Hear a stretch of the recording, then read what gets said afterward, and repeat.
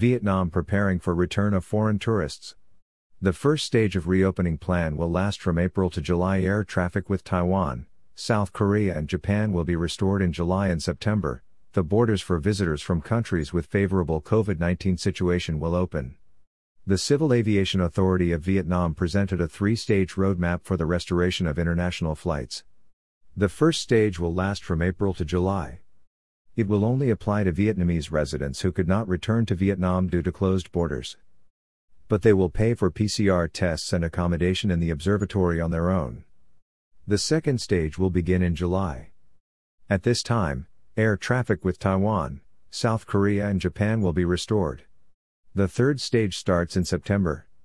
During this period, it is planned to open borders for countries in which a favorable epidemiological situation for COVID-19 and vaccinations of citizens are actively carried out.